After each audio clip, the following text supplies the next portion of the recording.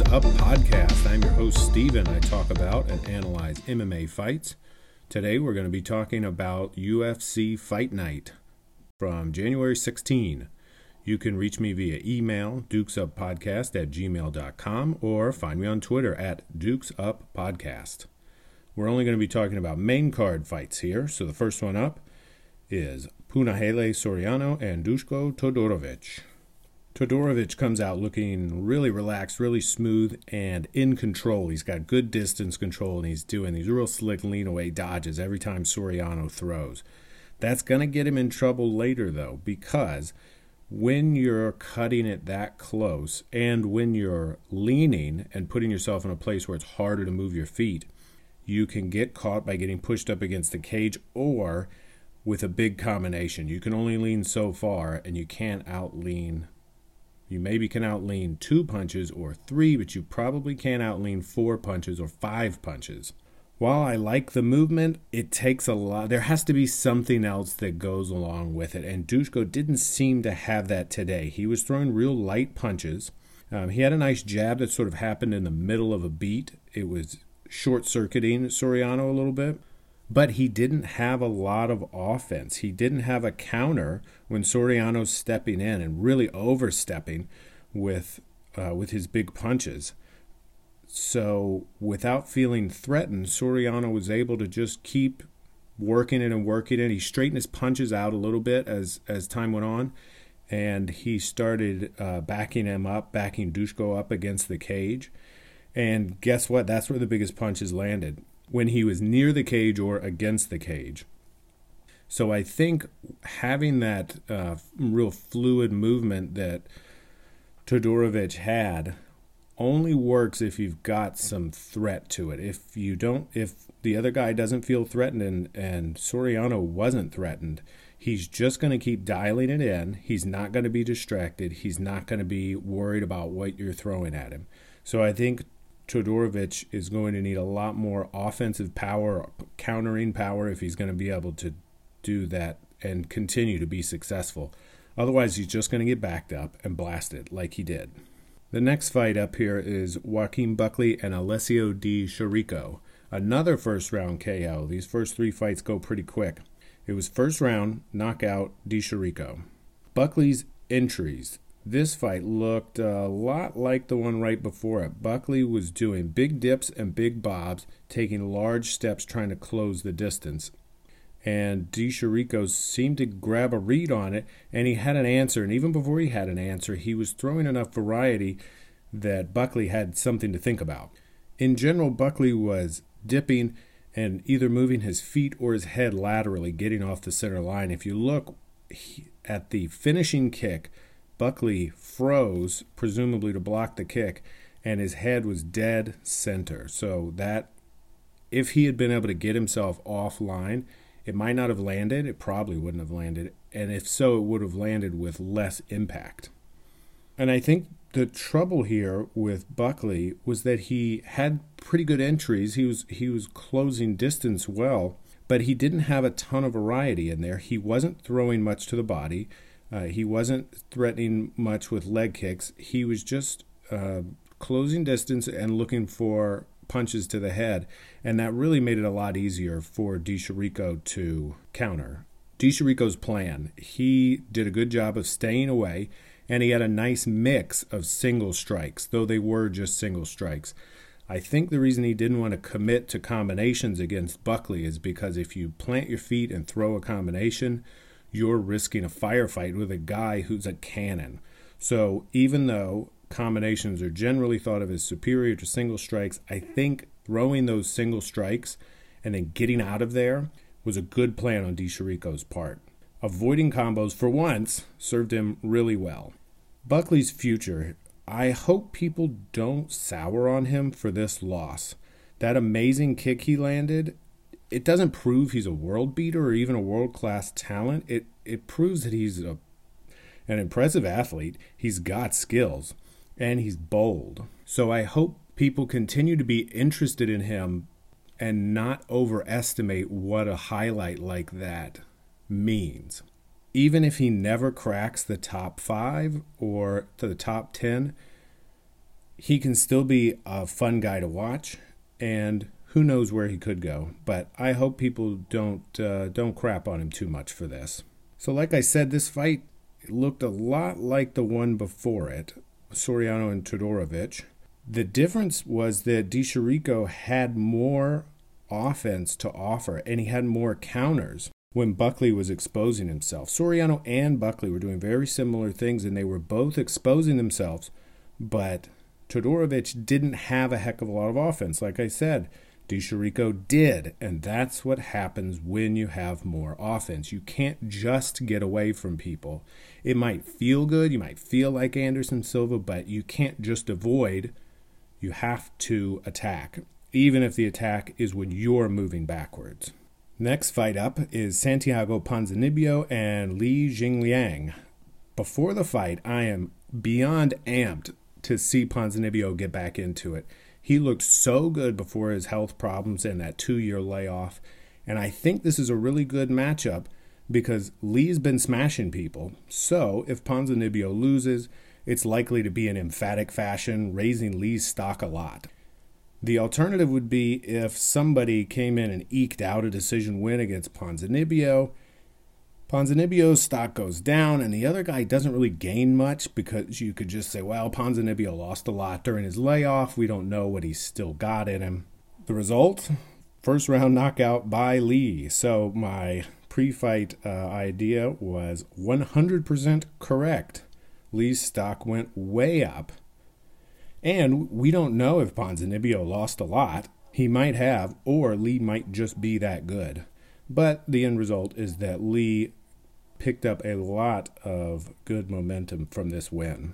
The key to the fight here was that Li was real active and he had good variety with his strikes.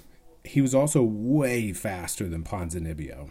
Ponzinibbio was also a little bit hesitant, and you could see both those things, Li's speed and Ponzinibbio's hesitance, in the final combination. Ponzinibbio throws a right hand, it misses. He hesitates for a second, then starts throwing a left hook.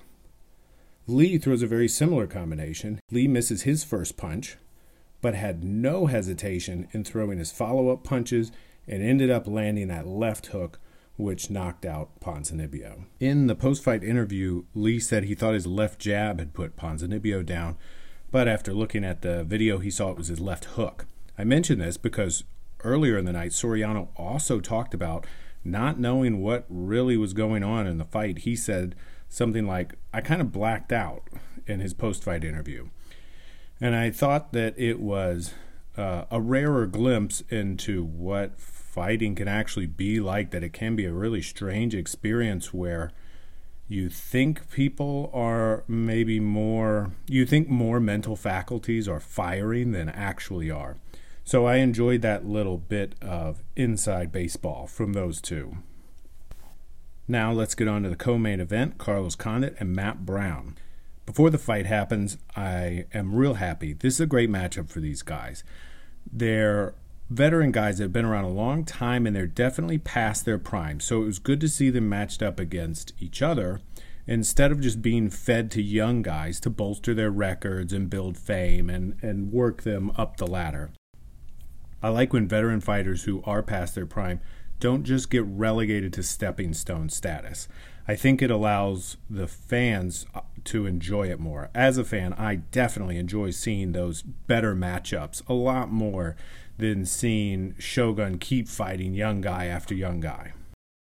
The result here was that Condit won by unanimous decision. It was definitely a good decision that he won. However, it was not well judged because all three judges gave it 30-27 to Condit, which is frankly embarrassing. Brown won that first round without question. But ultimately the result was okay, so thank God for that. Let's talk about Brown's game plan here. It was good. He started out in round one taking Condit down. Now, Brown's not a heck of a wrestler, but he does have heavy hands and pretty good ground and pound. Couple that with the fact that Condit is easy to take down, which means you probably won't spend a lot of energy getting him there, and it makes for a good way to rack up points, and if you're Brown specifically, to do real damage. The downside, of course, is that Condit's a great grappler and he's real good off his back. But if you hold a guy on his back the whole fight, you'll win it. It doesn't really matter how good he is off his back. Brown's plan ultimately started to fall apart because of his cardio. He kept trying to wrestle even in round 3 when it was obvious he just didn't have enough gas to pull it off. At that point, I think he really should have just stood and looked to land his straights, which were the punches he had the most success with. Speaking of Brown's cardio, it didn't take until the 3rd round for him to run out of gas. He looked real tired after the 1st round, and that was a round where he spent 3.5 minutes on top. After the 2nd round, or even during the 2nd round, he looked completely spent. What I'm interested in here is his training, because his body didn't really tell me anything. Sometimes when a guy comes into a fight, he'll look a little softer than normal, or a lot softer than normal, and that gives you a clue maybe his cardio isn't going to be what it should be, if cardio, or maybe he had an injury that messed things up for him. Whatever it is, sometimes the guy's body can tell you what's going on a little bit. Brown just kind of looked like Brown. So, with that complete lack of insight, I'd love to know what his training looked like. Did he have an injury? What was his plan? Is he one of these guys that just doesn't like doing pure cardio, doesn't like doing conditioning work, and so instead just does fight training, sparring and bags and mitts and rolling and yada yada, and that's the cardio? He has gotten tired before in his career, but this was exceptional. So I would like to hear more in the next week, maybe as he does a couple of interviews, what actually went on there. Let's talk about Condit's game plan. In round 2, he was still kicking a lot. He kicked a lot in round 1. And I think this was a very smart idea because Brown has been vulnerable to the body. We've seen that before.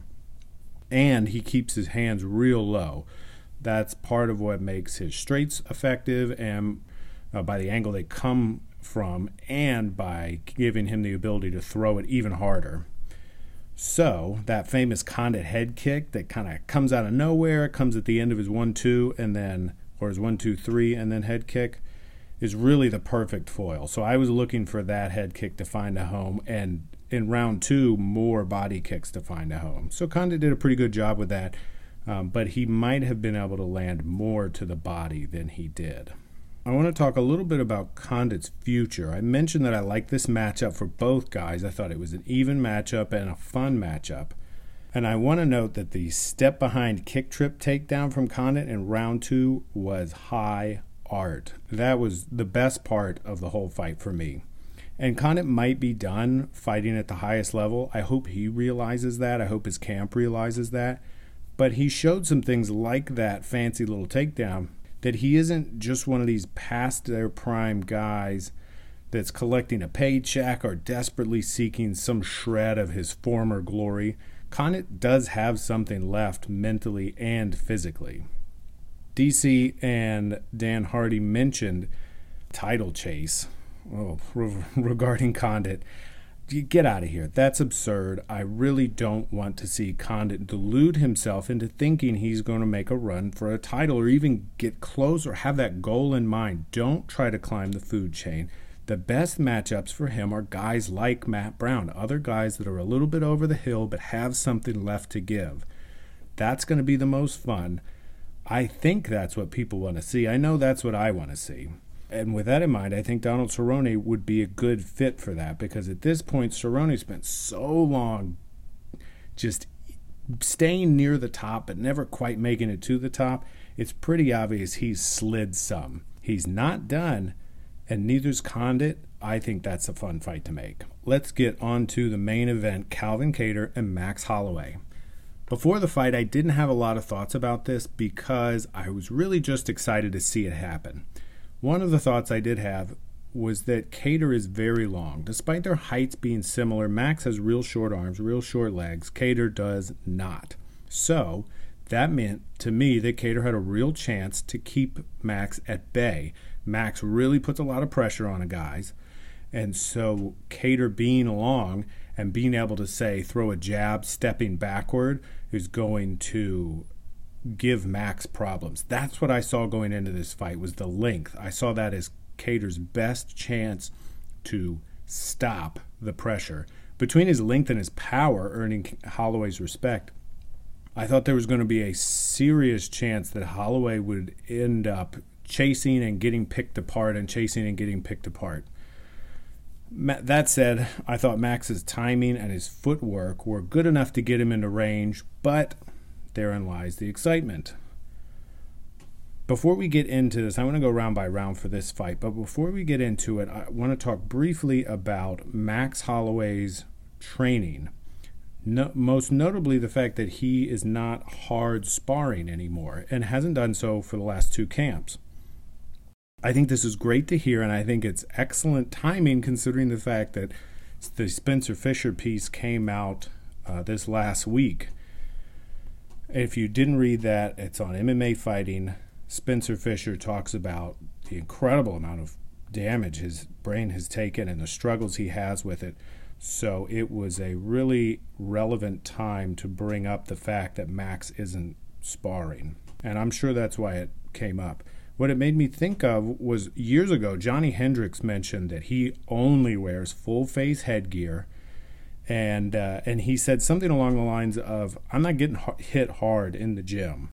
Now that was around the time he fought GSP, so that's probably been 7 or 8 years, which is a heck of a long time. But I'm glad to see that the idea of taking breaks and taking it easy in the gym is coming back, and that a guy like Holloway proved beyond a shadow of a doubt that you can take it easier in the gym and still be world class. You don't have to go nuts. Let's get into the fight here. Round 1, Max. I notice he's much faster. I notice he also started much faster. Typically, he has built, and everybody talked about this during the fight, typically his round 1 volume is less than round 2, and round 2 is less than round 3. He just gets going and going and going. He's kind of like an Energizer bunny that needs to get spooled up. He didn't need to get spooled up this time. He was shot out of a cannon, and I think that was a big part of his success. The biggest part of Max's success, however, was that Calvin wasn't countering. And that's from the jump. That's not after Calvin got beat down. Round 1, Calvin's not countering. He's covering. He's moving backwards. Sometimes laterally, especially early on, but he mostly was just taking 2-3 steps back, putting his guard up and maybe rolling a little. And it wasn't working because Max always seemed to throw just before Calvin was ready. You especially saw this in the early rounds. In the later rounds, Calvin did have some success and managed to throw a little more. But in round 1, he got short-circuited almost every single time. Max throws his straight punches, his jab, and his right a ton. But the reason Calvin wasn't able to counter it was that Max had a good variety of strikes, and he also throws that jab to the body, and he throws a straight right to the body. So it gives Calvin more stuff to look at. And since Calvin was clearly having trouble countering anyway, there was no problem there for Max. His straights were incredibly effective as well as everything else. Round 2 was really more of the same. Kattar landed a couple of jabs, a straight right, and he even landed a right hook. And he did all that when he would throw first. That was the only time and the only way he ever had any success in this fight. But just like the first round, Holloway was almost always first. And this is something that his corner talked about in between rounds. They talked about him not letting Kattar reset. And so Holloway generally allowed very little time in between combinations, in between engagements. He was always coming just a little sooner than Calvin was ready for him to be there. And it threw Calvin off. Now, Max didn't always go first. In fact, as the fight went on, he seemed to be deliberately waiting and letting Kattar throw. And every time, or almost every time he did, he had something. He had a counter. He had a jab, he had a 1-2, he had an oblique kick. He had something to give back to Kattar. So Kattar's staring down the barrel of, every time I go first, I get touched with something. And if I wait, I don't get anything off. That's got to be a frustrating situation to be in. The biggest success that Holloway had in round 2 was late in the round. He knocked Kattar down with an elbow. Then he stunned him with an elbow. Then he stunned him with a head kick. Earlier in that round, he had knocked him down with a left hook and a straight right in combination. So round 2 was probably... Well, I'd love to say round 2 was the worst round for Kattar, but it was not. We get into round 3 here. About a minute 20 in, Kattar throws some big uppercuts, and he had done some countering before, but it was so little and so ineffective that to me that was his first serious attempt at countering Holloway. This is when, as fatigue started to set in a little deeper, Kattar's bad habit of moving straight back and covering up is getting worse and worse and worse, more and more noticeable, and Holloway's noticing it and taking more and more advantage of it. In the first round, he was stepping laterally to get out of the way, but as he gets tired, that's happening less and less often. Over and over, Max is doing the same kind of thing in this round. He would throw a 2 or 3 punch combination, and to get out of the way, Kattar would cover and take 2 steps back. Max seemed to know what was going on here because he would do 1, 2, 3 punches, 1, 2, 1, 2, 3, and the next thing you know, none of it really with any intent. The next thing you know, Kattar's got his back against the cage. And that's where Max had his biggest success. We saw some of that in round 2 and all those elbows that he landed.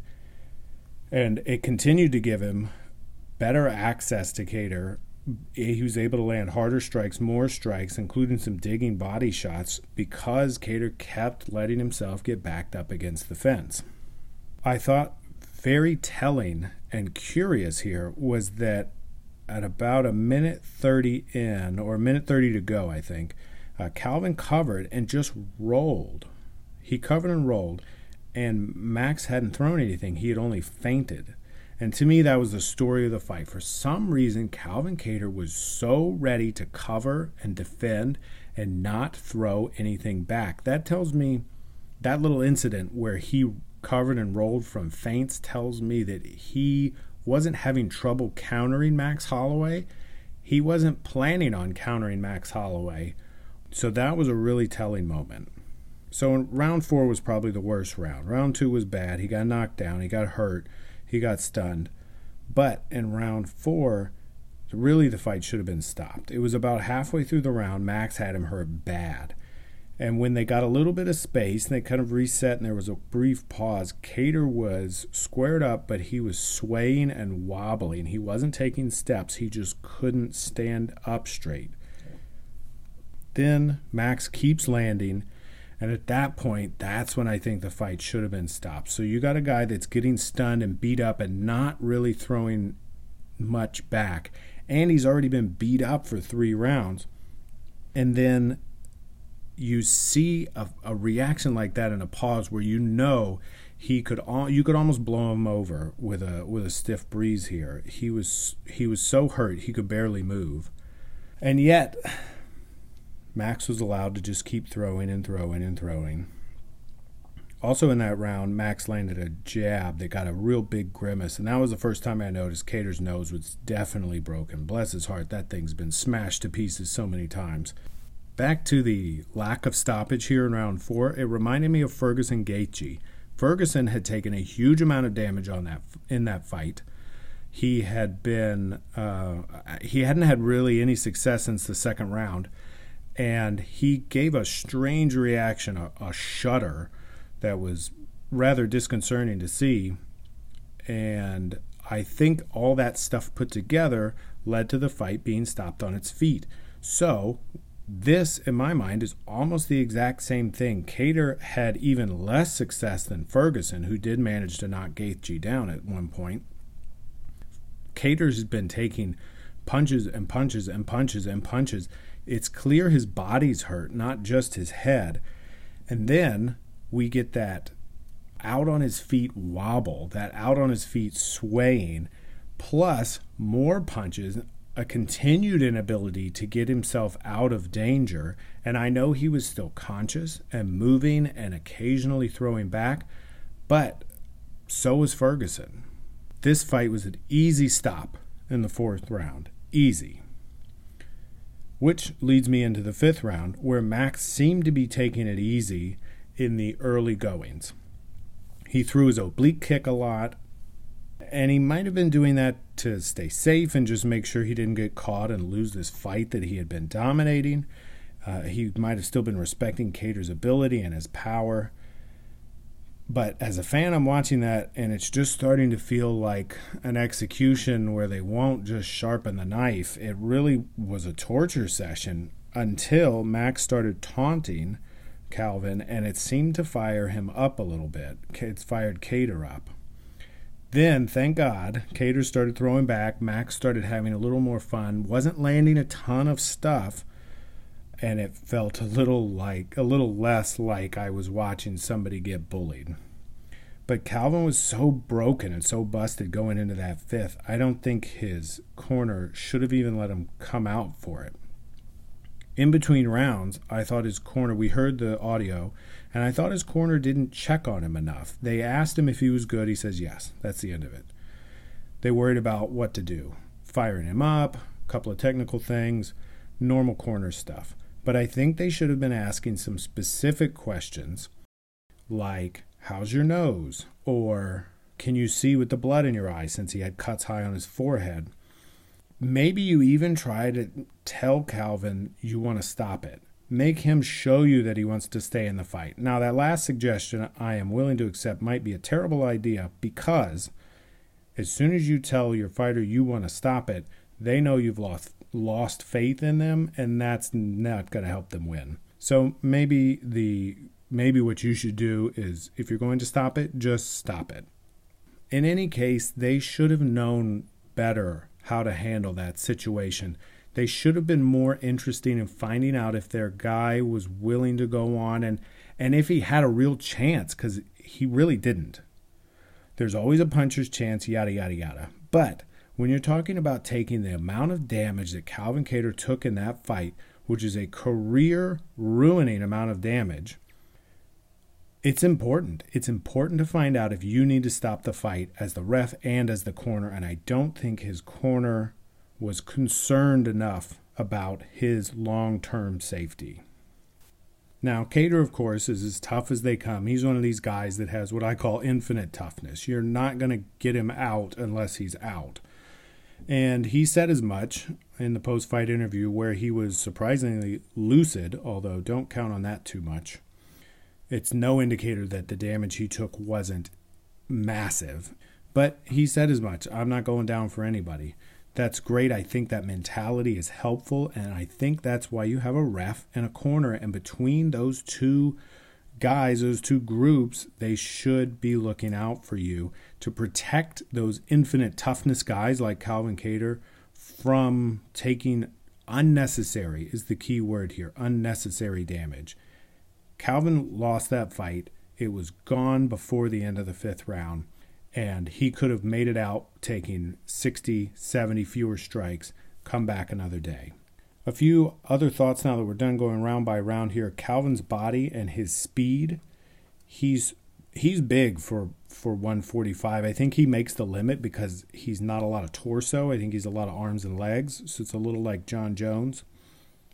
But I could easily see him at 155, and I think that would probably be a good thing for him, partly because Max's speed was such a problem. Max is not the fastest guy. He's one of the faster guys at 145, but things do slow down at 155, and I think Kattar would benefit from that. So I would be interested to see if he'll decide to do that. I think it's not like he's going to tank if he stays at 45, but 55 is definitely an option. Another thought here is Max's finishing ability. He just doesn't have it. And I don't think he really needs it. In general, and especially at the top, more fights go to decision than not. So being able to win a decision like Max does is probably more useful than being a big finisher. That is it for the show today. Remember, you can get in touch with me, dukesuppodcast@gmail.com, or find me on Twitter @dukesuppodcast. There's fights on the 20th, fights on the 23rd, and I'll be back for at least one of those. See you next time.